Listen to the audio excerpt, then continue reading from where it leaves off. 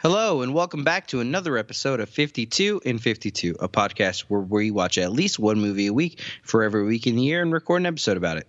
Today, we're going to be talking about a movie called Slight. I guess to start, this movie has terrible marketing because I didn't know about it until the day that it actually came out in theaters, and Josh didn't know about it either until I said, hey, there's this movie. Which is very unusual because I usually know what most of the things are, and I'm usually the one telling Anthony about what's coming out. Yeah, and I was at work, and I was on I don't know if I was on Movie Phone or Rotten Tomatoes or something, and I think I just clicked on my theater and it said this movie Slight was out, and I was like, all right, and there was a person of color on the movie poster, so I was like, let me click this because it's not a white person, and I clicked it, and it had pretty good reviews. I think it had like a 77 or something on Rotten Tomatoes when I clicked it, and I didn't even really want to watch a trailer because you never know with these kind of things if the trailer is going to give a lot away, which I think it kind of does, but it's a pretty good trailer. Okay, I didn't watch the trailer. So you didn't watch the trailer? I was just I clam seeing it. Maybe I'll go see it, and that's it. Like I knew something about a magician, and that's all I knew. Like I literally didn't know anything else before I went into it. Yeah, so basically, to summarize, the plot of the movie is there's this young kid, like 17 years old, who is like a street magician. No, he's like 19 because he passed up a scholarship and a chance to go to college. Sure. Okay. Yeah. Anyway, he's late teens, and he is like a street magician in L.A., taking care of his sister because both of their parents have passed away, and his little sister is probably like 7 or 8 or something. I have no idea how old kids are. Somewhere in that range, or maybe 10 or 11. Yeah, the main person is played by Jacob Latimore, who I think the only thing I've seen him in is Maze Runner, and I don't even really remember him in that. I watched Maze Runner, and I don't remember it. Yeah, and he's pretty. He was in Collateral Beauty. You didn't see that movie? That's where I saw him in the fucking trailer. Oh yeah, he was in the trailer for that. Yeah. Okay. I knew I recognized him from somewhere, but it wasn't Maze Runner. But I saw him in the Maze Runner. Like I saw him listed as in Maze Runner. Yeah, good on him for getting the stink off. Yeah. And then there's a girl played by Seychelle Gabriel. I think she's in some stuff, but I've never seen her before. And then the villain, crazily enough, is played by Dule Hill, which is just – I told Rachel about this movie, and I told her the villain was Dule Hill, and she's like started laughing because she's like, I can't imagine this 5'5" dude as a villain. But it's like only things I've ever watched him in were like The West Wing, where he's like the nicest dude ever. I never watched Psych, but like and Ballers, and like he played. Did you ever see Holes, the Shia movie? Yes. So he's like in that flashbacks and that, and that's like it. So it's like then him being a villain all of a sudden is kind of weird. Yeah, it was funny. So basically, like this kid and the other actress, the only other person besides him you would have ever seen in this before is Shashir Zameda, who plays their neighbor, and she's on SNL. Never seen her in a movie before, so like very, very unknown cast for the most part. Yeah, and small cast, and basically like this kid, obviously like being a street magician doesn't really pay the bills, so he ends up like selling drugs for Dule Hill, but is sort of like, they go through some montages where he's just driving around downtown LA, and there's all kinds of characters buying from him. It's not dangerous at all. It's just simple. They give him $40, $100, and he gives them some packets of drugs, and he's just sort of like trying to make enough money to support his sister and then I guess move out of there. And then shit just gets kind of crazy. Yeah. So when you told me about the movie, I think you said it was good, but I didn't want to, like I said, I didn't want to know any other details or anything. Sure. I mean, I knew that you would have liked it, but I was like watching it and it just seems like a very traditional story about like a guy that tries to do stuff to get his little sibling out of the hood. And it seems like it's going to be almost a traditional family movie. The other thing I didn't know until like I just started figuring out by what was in the movie was that I assumed it was a PG-13 movie. Mm-hmm. And I'm like, nothing. Like, yeah, maybe he's selling weed, but I guess you can have a drug dealer in a PG-13 movie. It doesn't seem that intense. He's taking care of his little sister. It seems like it might be a little bit of an after-school special type movie. And then he fucking chops an guy's arm off. I was like, what? This movie is not like a typical predictable what's going to happen movie. Like I just literally thought like, okay, well, I mean, like this is nice enough, but like I feel like I know exactly what this movie's going to be. And then Dule Hill makes him chop a dude's arm off, and I'm like, wow, I had no idea what's going to happen. So I thought that was like a pretty cool moment where it's like you think you know what kind of story this is, and then it just goes in another direction. Yeah, and the thing is, the movie is pretty straightforward for the most part. Maybe not I mean, it's pretty traditional. Like everything is what it is on the surface. Like there's not really any like extended metaphors or anything like that. It's just, whatever happens is what happens. What the characters feel, and they say it and they show it. And it's not super crazy. It sort of reminded me of I always forget that fucking movie, man. Nope. Dean. No. Well, yes, it did remind me of that, but it also reminded me of what's his name? My I always forget. It's like my favorite movie. The one Power Rangers guy. What's the movie called? Fucking Project Almanac. Yeah. Yeah, it reminded me of that a little bit. But yeah, it had a lot of similarities to Dope for me, but I like this more than Dope.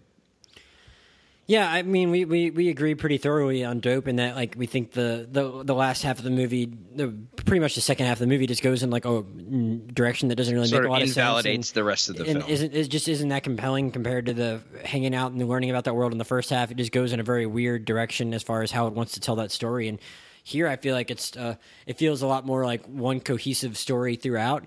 And yeah. I feel like, I mean, Dope goes, and I guess it doesn't go in a direction I was expecting it to. I can't call it predictable. It just wasn't an area that I thought was that interesting. And here, it's like almost a more traditional story where the guy just has to go take down one bad guy and do something, whereas it's a little more ambiguous as to what's going on in Dope. But I just found this more interesting, and because I was like, I didn't know how far they were going to push that character, Yeah. And I guess you could have said that about Dope. The guy falls into also dealing drugs in a way, but that movie didn't really, I don't think it knew what its tone wanted to be, and this one like stayed very suitably dark throughout most of the second half, and but also like realistic for the most part.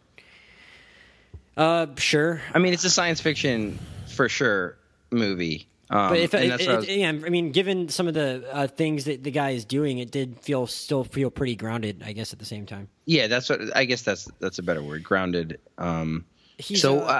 I know you don't love, at least I know you don't love time travel, but what did you think of like the science fiction-y stuff in this movie, or the magic, or whatever you want to call it? Well, no, I mean, there's no time travel in this. What do you mean? Yeah, no. I know. I'm saying like I know you didn't like generally you don't really like time travel stuff. Yeah, I don't like thinking too much about time travel. I don't think a lot of movies get it right. But as far as the science fiction here, I really enjoyed it. Like, and part of that is on a production level. This movie cost $250,000 to make. So to do some of the I listened to a podcast that the director did with Sean Fennessy, The Ringer, which was actually really interesting. He actually kind of the director. His name is J.D. Dillard. He got his start as like literally a receptionist at Bad Robot. Made friends with J.J. Abrams and was like a PA on Star Wars pretty much, and then just went straight to making this movie. But still, like, even though he was friends with J.J. Abrams, he still somehow couldn't like get J.J. to like hook him up with a little money to help produce this, because this isn't a Bad Robot thing. It got bought by Blumhouse, or distributed by Blumhouse, which is another weird thing, that the marketing was so bad, like you said, where it's like they marketed Get Out. Like, you think they would have found a way to give this a little more buzz. But anyway, like just on the production level, though, like he pulls off a lot of really cool stuff with not a lot of money. Like I said, it looks really good. I like the science fiction part of it. The one thing I thought, though, is that, I mean, I guess at this point, like, I already talked about the guy getting his arm cut off, so I'm not going to worry about spoiling anything. But he kind of spoiled that. Whatever. But he does this thing with his arm where it allows him to control stuff. And I mean, whether it's realistic or not, I still thought it was pretty cool, and they tie it into just what exactly a magician's mentality is. My big thing with that, though, is that like I liked what they did with it, and I liked thinking about the science behind it. I thought it should have had a little bit more of a cost in the end. It just seems like that kind of thing. In terms of what? Like a physical cost to his body. Sure. It seems like they're getting at that a couple times, where he looks like he's kind of in pain. And it looks like he got his whole arm burned off, though, at that last scene. Not off, but he like burned his whole fucking arm in that, and when he goes to Dule Hill's I thought house. He was gonna have like some kind of. I almost thought it like needed to be like a little. It just felt like the way the movie was going and how dark it was, and like how much it was clear he was having to exert and stress he was putting on his body to do that every time. I just thought, like, I don't like the word payoff because that makes it seem like a positive thing, but I thought there was gonna be some other kind of cost to him. Consequence. Consequence. Him taking it to the max like he did. Like, I thought like some trade off for that was gonna be him like having some kind of permanent disfigurement or making it harder for him to do magic or something, and it actually seems like it goes the other way, and like that's fine. That was just where I thought it was heading. It seemed like with what they were setting him up for and what he was putting himself through, there should have been some other consequence. And then if you don't want to do that, I do kind of like that last shot, but I almost would have rather. a more traditional ending. No. I like that ending, but I would have rather it been a little more ambiguous on her face. Like Sure. she looks at it like it's an amazing, like positive thing, and I almost would have liked to have been like, oh shit, now he's gone down the rabbit hole, and like he's doing like he got all this power and like made it ambiguous as to whether or not he's like going overboard with this. I feel like she was kind of shocked. I thought I thought it was more of a smile, like, oh wow, that's amazing, whatever he's doing there. I don't know. I mean, I could see that, but that's how I read know. it. But like, I almost thought like Sure. if you didn't want to like have him like have some deformity because he was doing all this crazy shit to his arm, at least like I thought the movie would have been better off like yeah, he got out of the hood, he got the happy ending for his sister, but now is he like almost going off the deep end a little bit? Like I thought that would have been cool. We'll see in Slight 2. Yeah, I mean, I'm not opposed to a Slight 2 down the road. I mean, like, I mean, like I said, there'd be a lot better chance of that if they had marketed this movie better and made more than $4 million. But yeah, it's kind of. I just don't because it's like a good movie. It's an accessible movie. Like, I mean, it's a weird one. And there might not be anyone that listens to this podcast because I already spoiled it, and like we don't know because nobody's heard of it. We don't know anyone else that's seen it besides the two of us. But it's like it's not like super. It's more traditional than something like Colossal, which we talked about 2 weeks ago. And like I think that's a weirder movie than this, but it's has I think it's found a little bit more of an audience. It still didn't make a ton of money, but it's like I feel like that movie got a little more buzz than this. Like this, well, is it has more. It has more star power too. Yeah. So it has star power and has just a little bit more publicity. It's like I think movies like this that have smaller casts can still make money. Like Project Almanac made $30 million or something like that, right? It didn't make a lot of money, but like it still made some money. Like I don't know why you couldn't have like given this at least that much of a push because it costs so little to make. Like I mean, let me look up. I don't know how much Project Almanac. I think it was still pretty cheap. But like it was still more than this. It's like you could have. Project Almanac has a 35% on Rotten, dude. That's crazy. Okay, Project Almanac had a $12 million budget. And it made like $33 million. So this literally costs like a 20th, like a 30th of Project Almanac, and like it had just as unknown of stars. Like no one had really ever seen almost any of those people. Yeah, before. Johnny Weston or any of those people. Like all unknowns, but they still gave it a little bit more of a push. I guess it was just a studio movie to begin with, but still. And Blumhouse has done a lot of things where it's like already this year they had Split and they had Get Out. Like Split was a $5 million budget, so I don't. Good for them; they're getting some return on their investment if it costs $250,000 to make. But I don't know. It's just it seems weird that I think it's a story that other people would enjoy if they just made more of an effort to get the word out. What did you think of the storyline for Holly with sort of her parents and her mom beating her and shit like that? Do you find any like discomfort in that? Do you think it was a little over the top or corny at all with like what she said and everything? And how'd you feel about that? I mean, it wasn't the most interesting part of the movie for me, but I didn't find it actively bad or corny. I mean, I guess it was a little weird that they made it about like an abusive mom instead of like an abusive guy. I mean, sure, maybe that happened. I guess that happens sometimes, but like, yeah, I don't think they handled it poorly enough to like stick out like a sore thumb. But like, it definitely was the far like not that totally compelling. Like they didn't do a ton with it. It's like, all right, it gives him a reason to rescue her in a way. Okay, sure, she can live at his house. I mean, it didn't have a ton of payoff other than like it gave her a reason to run away with him. That's sort of like the whole reason. She was a little excited. I mean, like I like their chemistry, and I thought they did pretty well in the scenes together. It was still like, this guy lied to you, and he's a drug dealer, and you want to give him your life savings. Okay, cool. Well, I think you could tell when people are good people, though, right? I mean, yeah, I guess you could tell the guy. Hey, good on her. She could judge a character, I suppose. I was just like, you're jumping into this thing pretty quickly, but yeah, I mean, I guess that this maybe the thing with her, I guess that it makes it more realistic that she found someone else in life that she was sort of share your misery. Yeah, like, or just that, like she just found anyone that she had some level of connection with, and it would make sense that you're more pushed towards that person if your home life is that bad. So sure, she's able to open up to him. So I guess I just made that critique about her like giving him all her money, but like it might make you a little more open to someone else if you find someone you think you can trust. For sure. I really liked. I guess I was just thinking about how'd they meet? She slipped in. She was in the street. She slipped in her money with a tip when he was doing magic, and I was just going to say I did really like the magic scenes. They were really cool. I do enjoy. Like, I mean, The Now You See Me movies aren't good, but they're awful. But I enjoy I enjoy Magic, and it's kind of cool to see it just like done like that, where it's like not that fancy, and in a way it's just more fun to like watch people's reactions to them. Like that was one thing that Dillard said in that interview I listened to, is that they make it a point just to like almost focus on the people's reactions to him more than like the trick itself, which is kind of it's interesting that like I've enjoyed watching that much, like as opposed to like watching him actually do the trick. It was fun just like seeing how people reacted to him. Like I enjoyed that.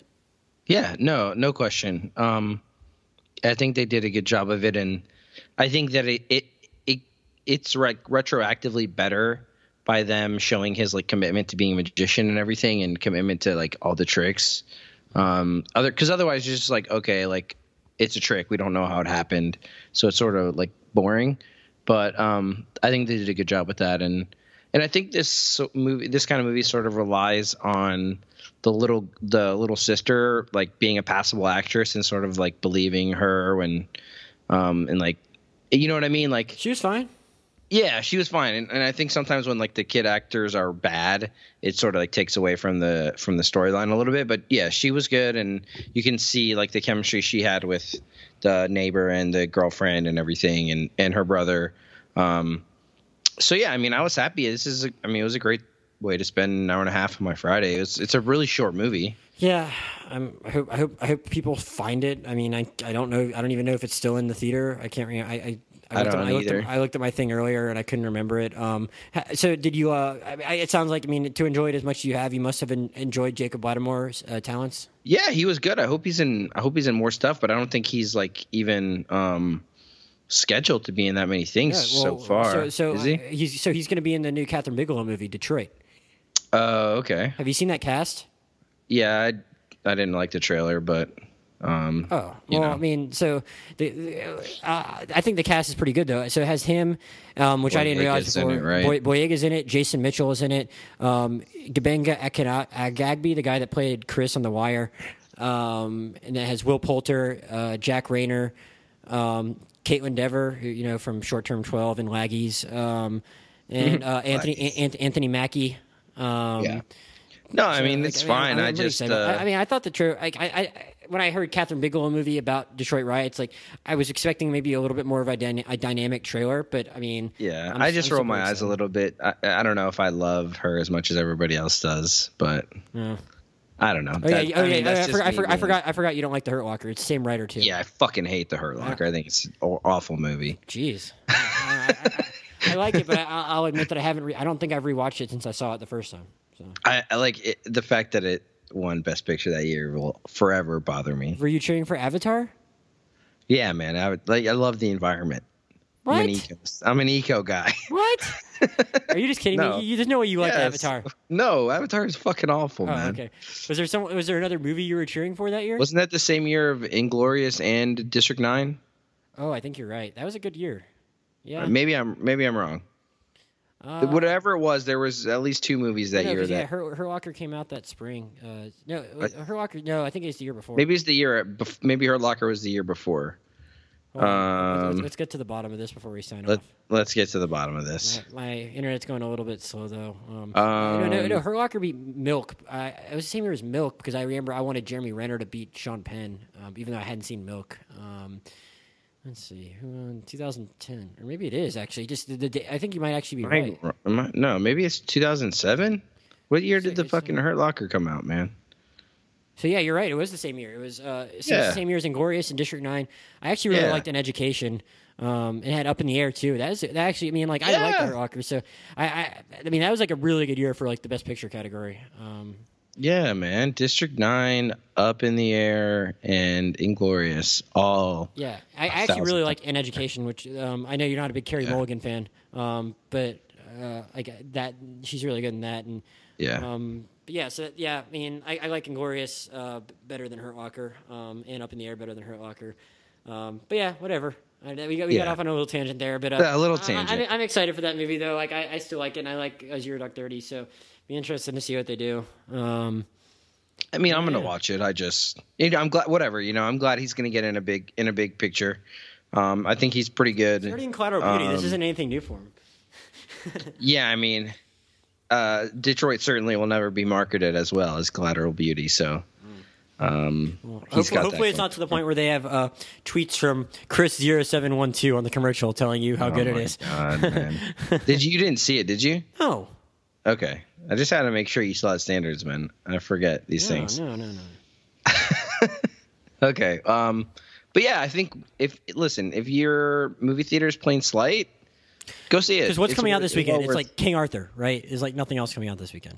No, but then after this weekend, stuff comes out. Yeah, well, Covenant the next weekend, and then Baywatch. But yeah, this weekend, as far as like stuff just coming out, like it's King Arthur. There's this Goldie Hawn, Amy Schumer movie, just Snatch. It's not getting good reviews. God no. But there's The Wall, this John Cena movie, which we don't know that much about still. But like, you have time to go see that if you're a John Cena fan, and see this if this is still there. Or yeah, so yes, yeah. Go see Slight. Go support people of color. Go support small movies that need to be made for originality's sake. And yeah, I think that's a good discussion on it. Twitter, Josh, what's yours? At Josh Chernovoy, JoshJurnovoi. Mine is at AKlambake, AKLAMBAKE. Our podcast Twitter is 52in52pod. Josh has been updating that with all of the links to our podcasts. And podcast email, if you want to get in touch with us, 52in52pod@gmail.com. Yeah, so thank you guys for listening. Go see Slight, go see Guardians, go see Colossal, go to the movies, buy Movie Pass. Movie Pass is going to sponsor us soon. You need to start going to more movies and getting your money's worth from Movie Pass these days. I know, man. I know. I've been slacking a little bit, but now that I have some free time, I'll do that.